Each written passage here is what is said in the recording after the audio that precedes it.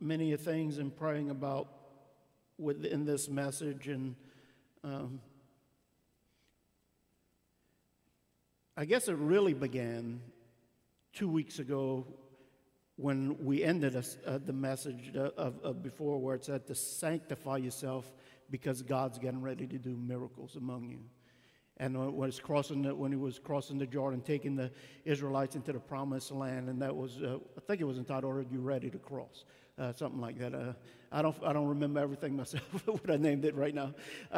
But "Are you ready to cross?" Where at the end it says, "Sanctify yourself, set yourselves apart, because God's getting ready to do miracles in your life."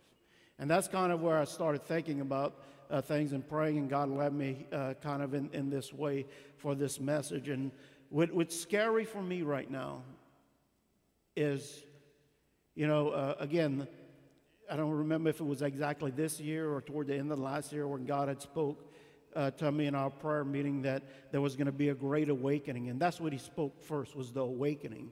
And I got excited with that. But then right before that, he said, there's going to be a shaking before the awakening.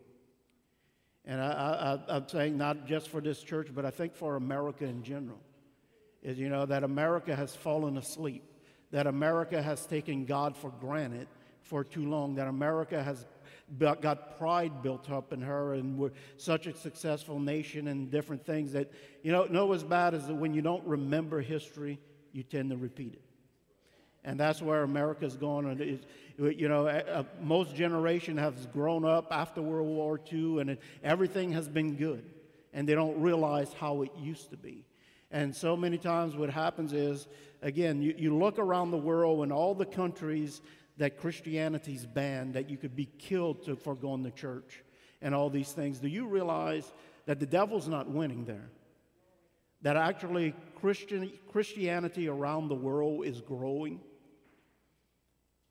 But in the United States, where it's free and costs you nothing, where you don't have to worry about going to church and serving God, it's on a decline. Think about that. That people will leave their home and attend church to worship others, knowing that anytime during that service, that door may open in the back and all of them are going to jail for doing that. Yet they still go. But in America, where it's available to everyone, we become sleepy. We take it for granted.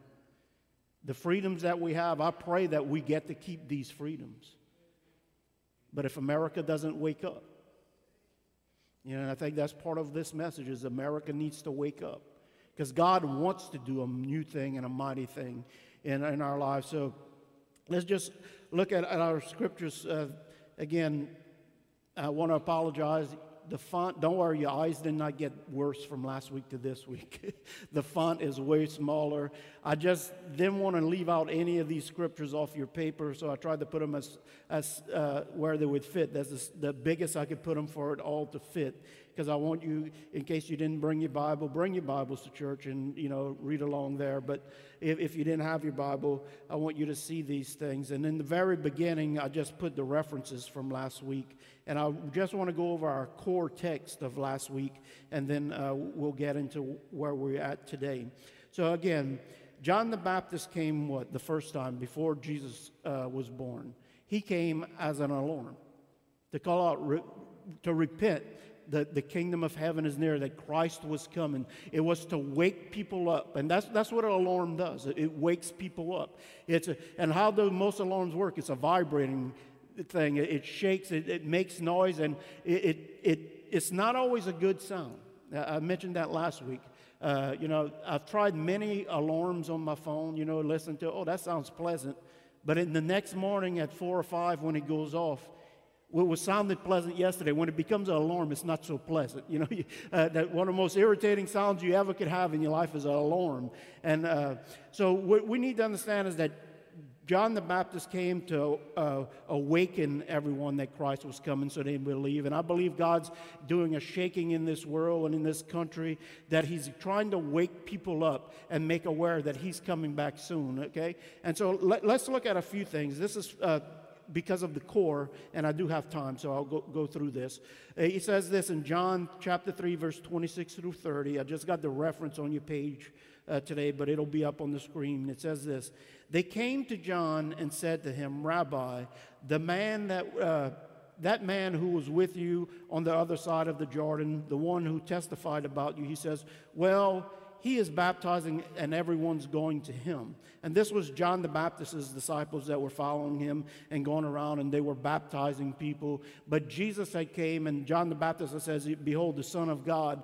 And do you see, and I mentioned this last week, do you see what happened with John's disciples? He said, let me get back to my paper where I can see. Verse 27, John replied, a man can only receive what was given to him from heaven. John says, an assignment was given to me from heaven, and that's what I'm responsible for. But he says, the Christ has now come, and he must increase, and I must decrease. But John's disciples were actually a little jealous. And that's what we're going to deal with today, is having the fear of the Lord and being humble before the Lord, because those two things tie in together, right? If I'm not humble, I have pride, and if I have a lot of pride, I don't fear God.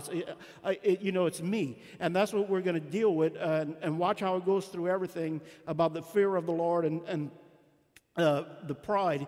They're saying, what about us? They're going to Jesus to be baptized, but we want them to come to us. And that's when John says we can only do what God has given us to do. We are assigned an assignment, and that's what we must follow. And verse 28 says, you yourselves can testify, John's telling his disciples, I am not the Christ, but I am sent ahead of him. He says the bride, the body of Christ, the bride belongs to the bridegroom, who is Christ. He says the friend who attends, waits and listens for him and is full of joy when he hears the bridegroom's voice. And that's what John's saying. I was here waiting on the bridegroom, and he's come. I've heard his voice. He says, I'm happy for this. And he says, that joy is mine because I've heard his voice and is now complete. In other words, he's letting them know what I was sent here to do has come to an end. I was coming to proclaim. And then notice what he says. He must become greater, and I must become less. And he's starting to tell his disciples, you're focusing on me, but you need to begin to focus on him. And then, again, Ephesians 5, 25 through 27, this is all part of the core text. It says, husbands, love your wives just as Christ loved the church. And again, I put this in here because Christ is the bridegroom, and we as believers are known as his bride. We are the bride of Christ. And I know sometimes guys don't like to, I'm a bride, but we are his bride. You could almost think of it as a military, if this helps you more, military unit where you are the soldier and he is the officer, okay? That we belong to him. And it says that he came to, gave himself up for her. He died on the cross to make her holy, cleansing her by the washing with water through the word. And verse 27, he's done all this to present her to himself as a radiant or glorious church without stain or wrinkle or any blemish, to be holy and blameless. And then Revelations 19:6 again says, then I heard what sounded like a great multitude, like a roar of rushing waters, and like loud peals of thunder, shouting, hallelujah, for the Lord God Almighty reigns. Let us rejoice and be glad and give him glory. For the wedding of the Lamb has come. And everybody knows throughout the Bible, Jesus is referred to the Lamb of God. For the Lamb has come. And notice what it says here. And his bride, which is his church, the believers, has made herself ready. Notice what he's saying. She wasn't ready. She had to make herself ready. It said, made herself ready. It says, fine and linen and bright clean was given to her, the wearing. It says, fine linen stands for the righteous acts of the saints. And I'm not going to go into that today because we talked about that last week. So get the copy of the CD from last week or go online and watch that. On Facebook, you could watch the service there. It says, then the angel said to me, right, blessed are those who are invited to the supper of the Lamb. And he added, these are the true words of God. Then lastly, from our core text, is 2 Corinthians 11, 2 through 3. It says this, I am jealous for you with a godly jealousy. I promised you to one husband, to Christ, so that I might present you as a pure virgin to him. But notice what he says in verse 3. But I am afraid that just as Eve was deceived by the serpent's cunning, your minds may have somehow been led astray from your sincere and pure devotion to Christ. And that's where we went. It's time for the church. Point 1 was it's time for the bride to wake up. And where it talked about it's time to wake up from your slumber and all these things. So now we're going to go into point number 2, which is the bride needs to have the fear of the Lord again. The bride needs to have the fear of the Lord. Excuse me.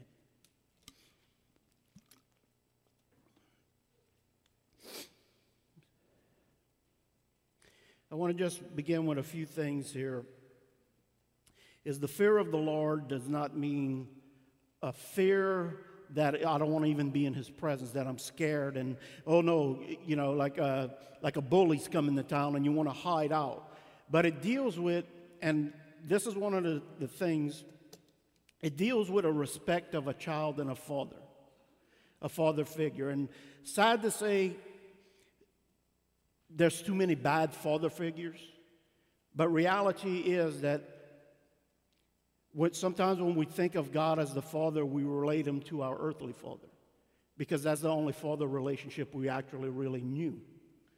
And so a lot of times we don't realize what that relationship with God is truly supposed to be. We got a distorted view of our relationship with our earthly father. And listen, I believe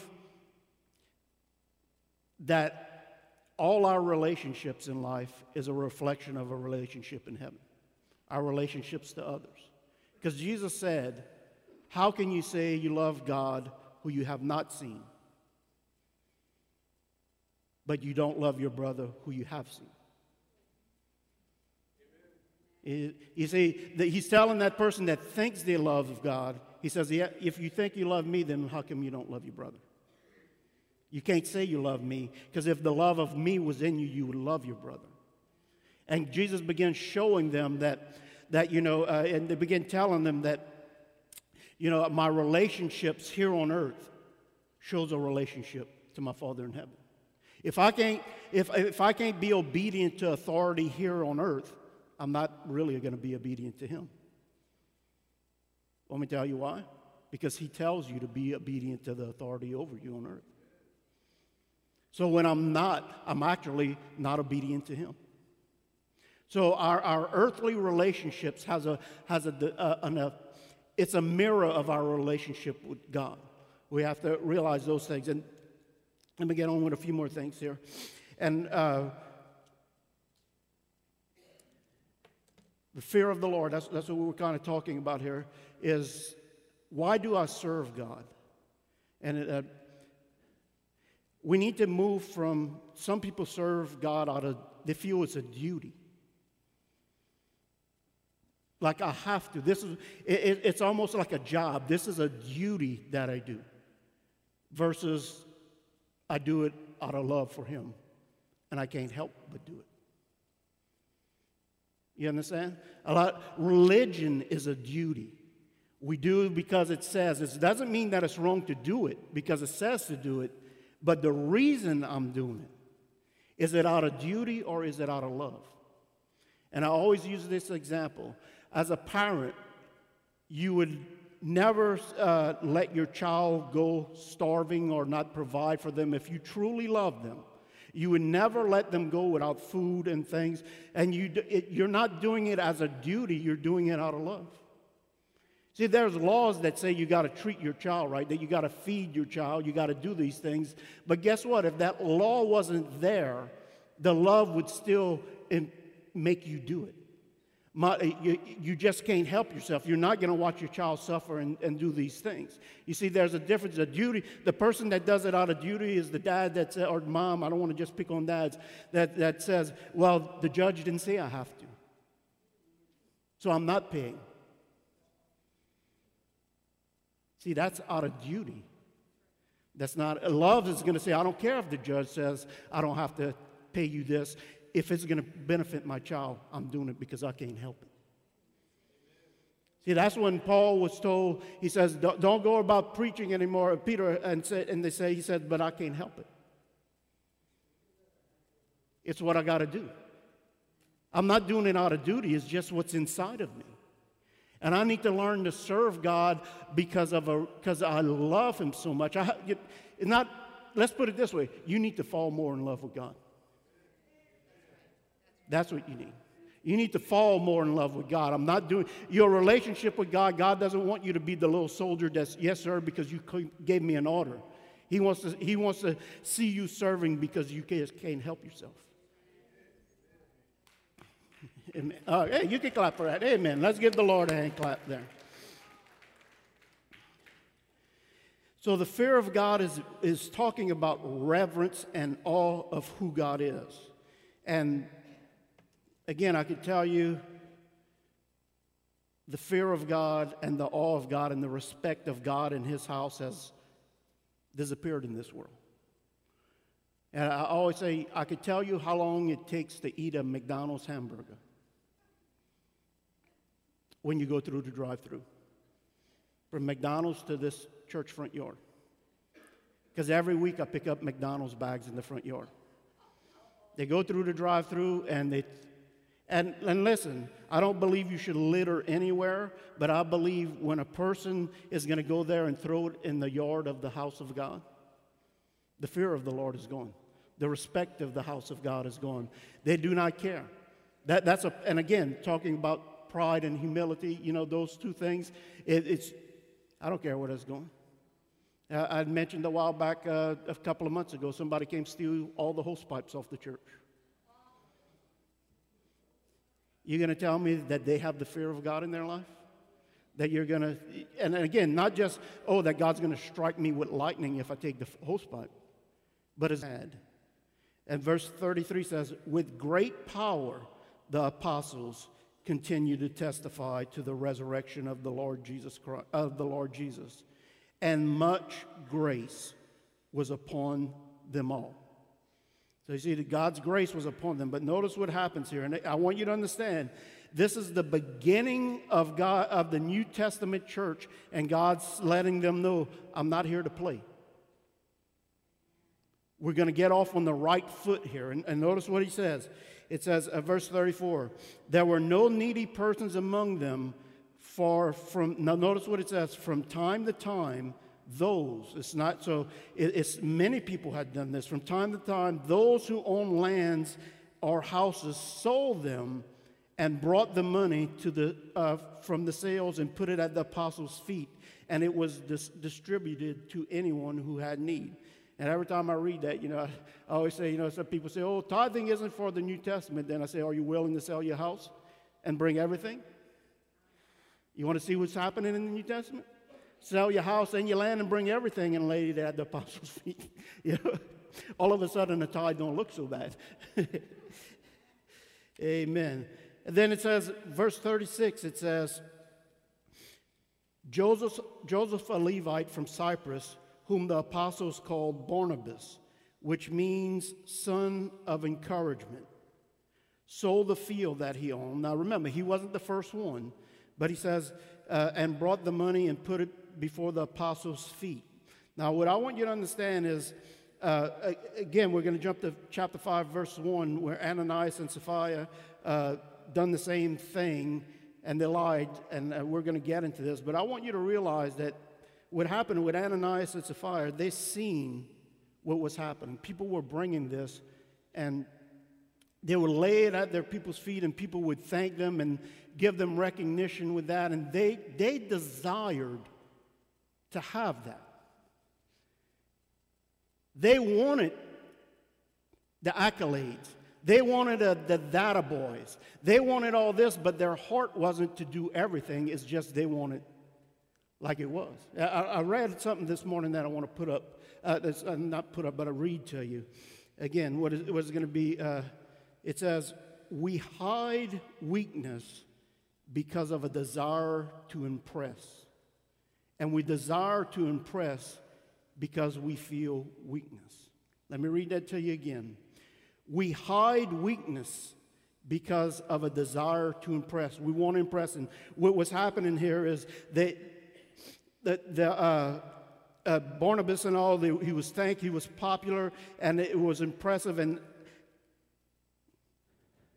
Ananias wanted that also.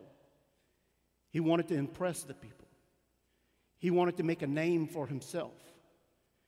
He wanted to be known as doing this, but he didn't want to do it. He just wanted to build his kingdom. So let me read that one more time. That we hide weakness because of a desire to impress. And we desire to impress because we fear weakness. You see, he wanted to impress everyone, but he was too weak to do what it was called.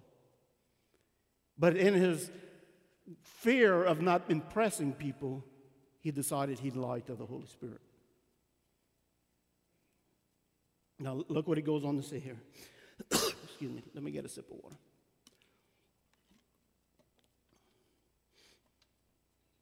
Now, a man named Ananias, together with his wife Sapphira, also sold a piece of property. Now, I want you to understand. It's important because it's in the Bible. God is showing us something. There was many others that done it, and they didn't really point out the details with that. But God is beginning the New Testament church here, and he's making some foundations. He's saying, now he says, with his wife's full knowledge, they kept back part of the money for himself. See, he wanted to impress everybody by what I'm doing. Let me impress you. I'm going to tell you I sold my house and my land and that I brought all the money because I want to impress you, because I want you to be like me. I want to be important. But he kept some of it back. But brought the rest, and he kept some for himself, but brought the rest and put it at the apostles' feet. Then Peter said, Ananias, how is it that Satan has so filled your heart that you have lied to the Holy Spirit and have kept for yourself some of the money you received from the land? Now notice what he tells them. Didn't it belong to you before it was sold? Yes. And after it was sold, wasn't the money at your disposal? It was yours before, and once you sold it, the money was yours to do whatever you want with it. So why did you come here and say, I've brought it all, but yet kept some? Because you wanted to impress people.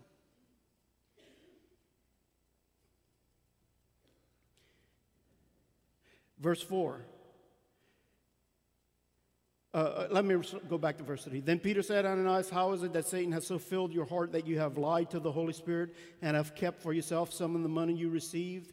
Verse 4, didn't it belong to you before it was sold, and after it was sold, wasn't the money at your disposal? What made you think of doing such a thing? You have not lied to men, but to God. You see, he lost the fear of God.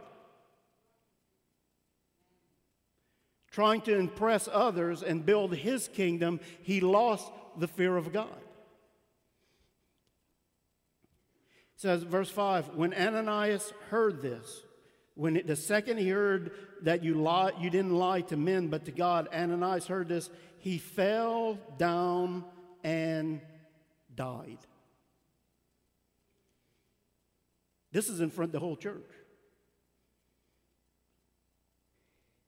It says, and great fear seized all who heard what had happened.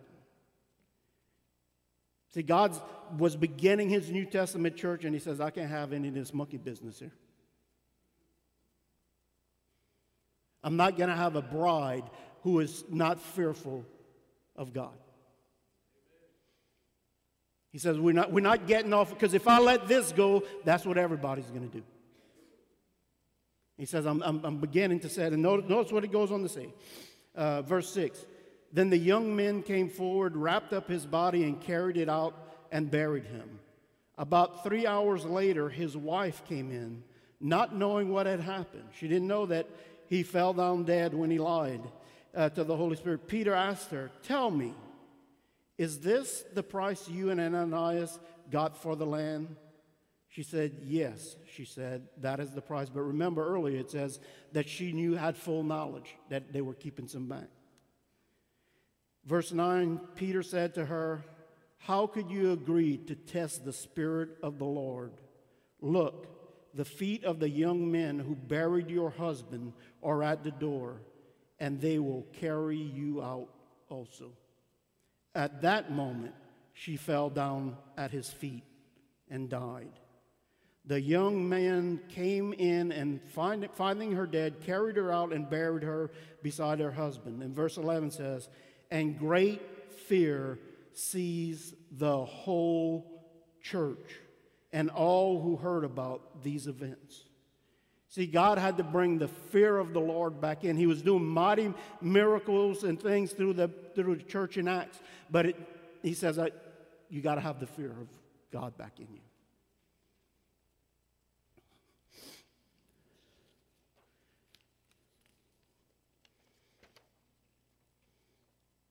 Point 3. Excuse me. The bride needs to be humble. The bride needs to be humble. Which ties into, again, like I said, having the fear of the Lord. Notice this. This is a very familiar passage of Scripture, but I want you to look at it from a different point right now. 2 Chronicles 7:14 says, "If my people," God's people, "who are called by my name," notice the very first thing he requires. He didn't say pray first. He didn't say seek me first. He said the very first thing you have to do is what? Humble yourself.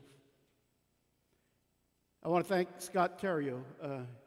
He sent me a link to a little podcast this week that kind of went on along with the message of last week. And in that podcast, I really enjoyed what the guy said about prayer. He says most of the time we don't pray because we think we can control it ourselves. That's why people use prayer as a last resort instead of a first line of defense. Because I think I got this. God, I don't need you. I got this. But the Bible tells us, humble ourselves. You want me to tell you what humbling means? It means admitting weakness. Remember that saying I read a while ago, the fear of weakness? Wanting to impress, to not show a fear of weakness? Prayer is the total opposite. Prayer is admitting weakness and that we are so messed up that God's the only one that could fix our life. God, this situation, I don't know what's going on. And listen, it's not... Pray in all things, pray. Not just the big things. Because in those little things, you're trying to be in control. In other words, you're being God in your life in this and trying to handle everything and work out everything. God's saying is, admit your fear and your weakness and your inability, which invites Him to come in and move in your life. Don't use Him as a last resort. That I've tried everything else and nothing else works. Can you please pray for me? Can you please pray about this situation? God says no. Turn it over first. Humble yourself. Humble yourself. Admit you're weak. Admit you need His help. And then pray. And seek my face. And turn from their wicked ways. Now I want to stop there. I want you to circle the word then. Because He's telling you if you do all these things first, then this latter part will happen. But if you don't do the first part, forget about the second part. You see, a lot of people just want to hang on to the second half of this verse and they forget about the first half. But if the first half doesn't take place in your life, the second half is null and void. He says, then, once you do all these things, then will I hear from heaven and will forgive their sin and will heal their land. Next verse says, verse 15 says, now, once I've done these things, now my eyes will be open and my ears attentive to the prayers offered in this place. When we humble ourselves enough to get God involved and invite God back in every area of our life.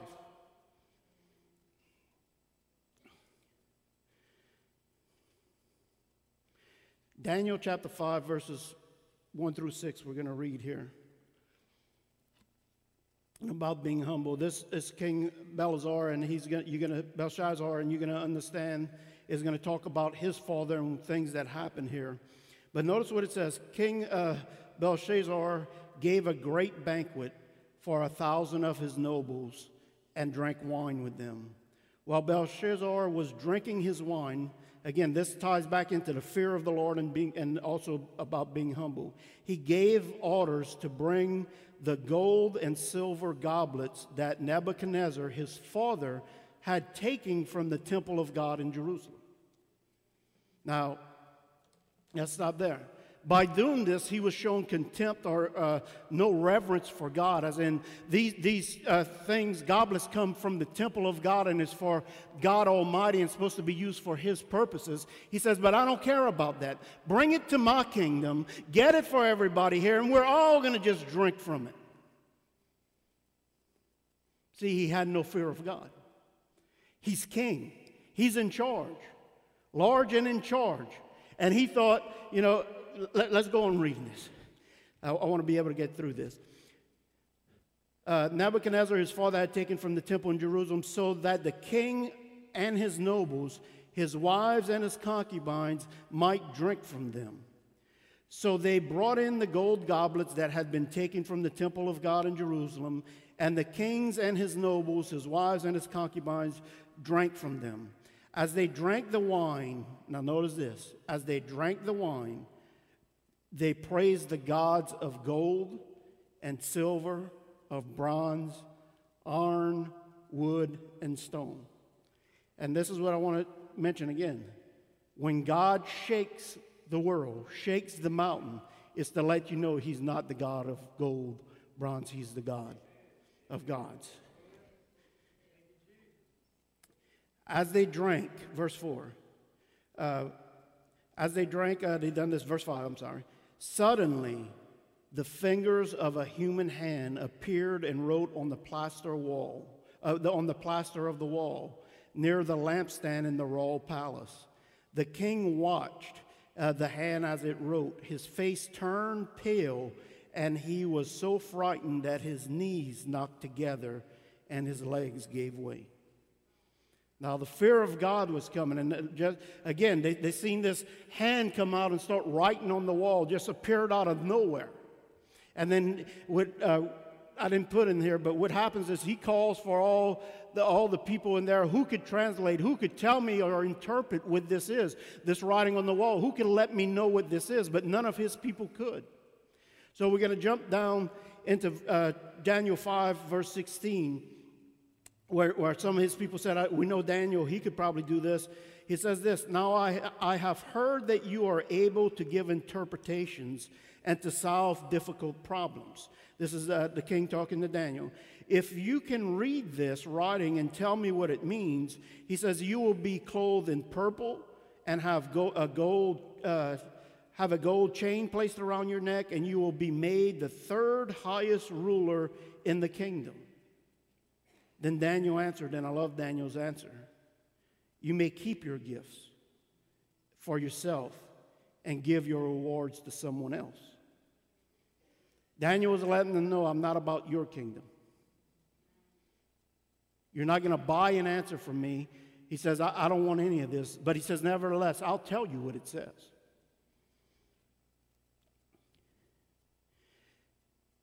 Nevertheless, I will read the writing for the king and tell him what it means. Verse 18 says, O king, the most high God gave your father, Nebuchadnezzar, notice this, sovereignty and greatness and glory and splendor. Can I tell you the hardest thing to handle is success? The hardest thing for people to handle is success, greatness. It started out with Satan. He was God's most beautiful creation, in charge of worship. And as he would lead the heavenly choirs in worship, he began to desire it for him. He began to think that, hey, it's me. And he was kicked out of heaven. The king was given all kind of power and all this, and watch what happens. He began to realize, forgot that it was God that placed him there, and began to think it was him. He says, greatness and glory and splendor, because of the high position he gave him. And I know this is talking about God, that God had placed him there. Because of the high position he gave him, he says, all the peoples and all the nations and men of every language dreaded and feared him. The king wanted to put to death, those who the king wanted to put to death, he put to death. Those he wanted to spare, he spared. Those he wanted to promote, he promoted. Those he wanted to humble, he humbled. But when his heart became arrogant and hardened with pride, he was disposed of his royal throne and stripped of his glory. Now, this is his dad he's talking about. He says, he was driven away from people and given the mind of an animal. He lived in the wild. He lived with the wild donkeys and ate grass like cattle. His body was drenched with dew from heaven until he acknowledged. Notice this: until he humbled, until he acknowledged that the Most High God is sovereign, in charge of things over all the nations, all the kingdoms of men, and sets over them anyone he wishes. Now, let's go back up here. God had appointed him, put him in place. His pride came back. And then that's what God said at the end. I put people in their seats, not you. That when I put someone, and this is what fear of America, I don't care who our president is. The Bible says God puts those in place. And you are to pray for them. And I don't care if it's Obama, I don't care if it's Trump. If you're not praying for them, let me stop here. Let me back up and clear myself. Not praying for them to get hit by a bus, okay? If you're not praying for them, you are going against the Word of God in your life. We are to pray for our leaders. We are to pray for them. God establishes all those things. Everyone in leadership is placed by God. But when pride comes, this is the downfall of success. He says, what verse am I on here? Verse 21?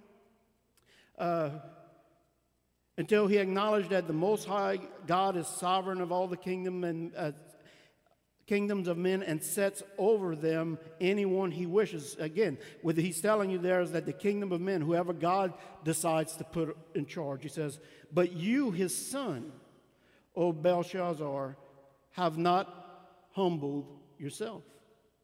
He says, you've seen what happened to you, daddy, but you still don't humble yourself. He says, though you knew all this, instead you have set yourself up against the Lord of heaven. What is he? When you become, you think it's about you and not about him. When you think about building your kingdom instead of what he wants.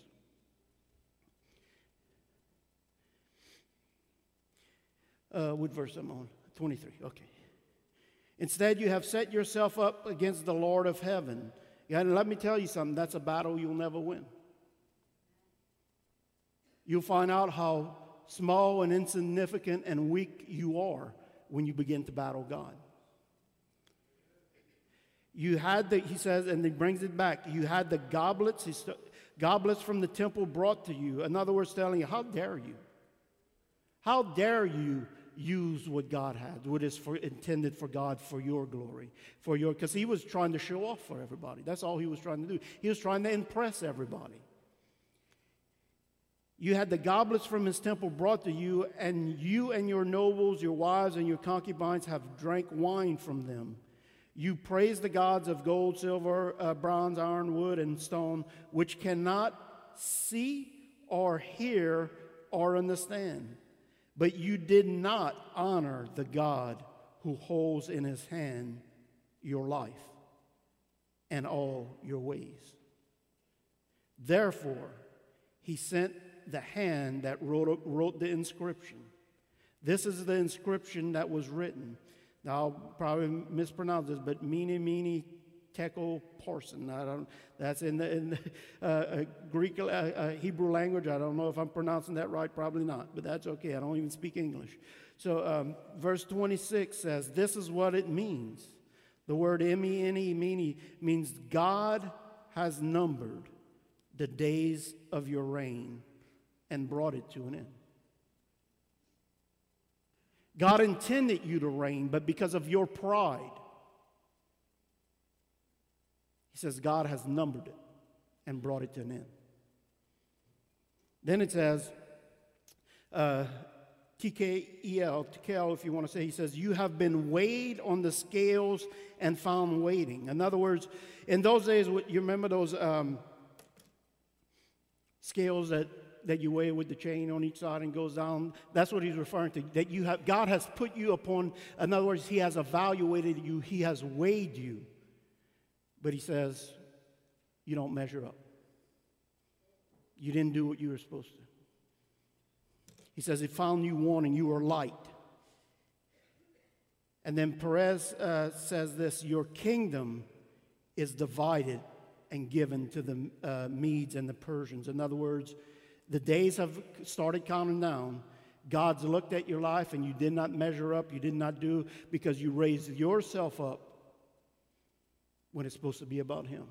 You lost the fear of the Lord and you tried to impress man by his things, bringing them in. He says, how dare you? Your days are numbered. You have fallen short, and now your kingdom will be taken from you, which God always intended for you, your father, to rule. When God places you, he places you there for a reason, but we have to stay humble. We have to stay humble. And again, the hardest thing for man, angels, anything to do is deal with success. Because the Bible tells us, do everything for the glory of God. And too many times we want the pat on our back for it. Humble yourselves. Have the fear of God. Amen. And then it just goes on to say, verse 29, then Belshazzar's command Daniel was clothed with purple and gold, and Daniel didn't want any of that, and placed around his neck, and he was proclaimed the third highest ruler in the kingdom. Now, and let me just stop there for a second, since I got 1 minute. Was Daniel seeking promotion? All he sought was to serve God, but yet he got promoted. You see, when you seek the promotion, you're seeking it for yourself in this. But when you're humble and the servant, God promotes. Then it says, that very night, Belshazzar, the king of the Babylonians, was slain. And Darius the Mede took over the kingdom at the age of 62. The fear of the Lord and humility, they go hand in hand. I could have just used that as one point, but I wanted to separate it. We have to stay humble before God in our life. We have to understand to have the fear and respect of God. And, just like Joseph, he said, how can I do this to God? How can I do this to God? We have to have that same spirit in us. That we're not serving him out of duty. And if you feel you're serving him out of duty, you need to say, I need to fall in love with him a little bit more. Because if it's my service is out of duty, sometimes I could say, I wish he would change my duty. Fall in love with him where you can't help but do with God, right? Just like nobody. How many of you got grandkids in here? How many of you feed them snacks without them even asking? Why? Because you can't help it. You love them so much you just can't help it. Even if their mom and all say no, you come into Paul's office. Here's that little snack. Right? Because your love takes over. You just can't help it. It's not out of duty. Let's stand to our feet. And we'll continue this next week. Father, I just thank you for each and every person here today. And Father, I just pray that by your Spirit, Father God, you'd bring those things into check in our lives, Father God. That we learn to have the fear of the Lord back in our lives, Father God. The respect for the house of God, the respect for the things of God. And Father, I also pray that we humble ourselves before you, Father God. If ever we see pride coming up in our life, Father God, show us and remind us, Father God. Help us to humble ourselves, Father God, lest you do it for us. Father, give us grace and a chance, Father God, in these situations.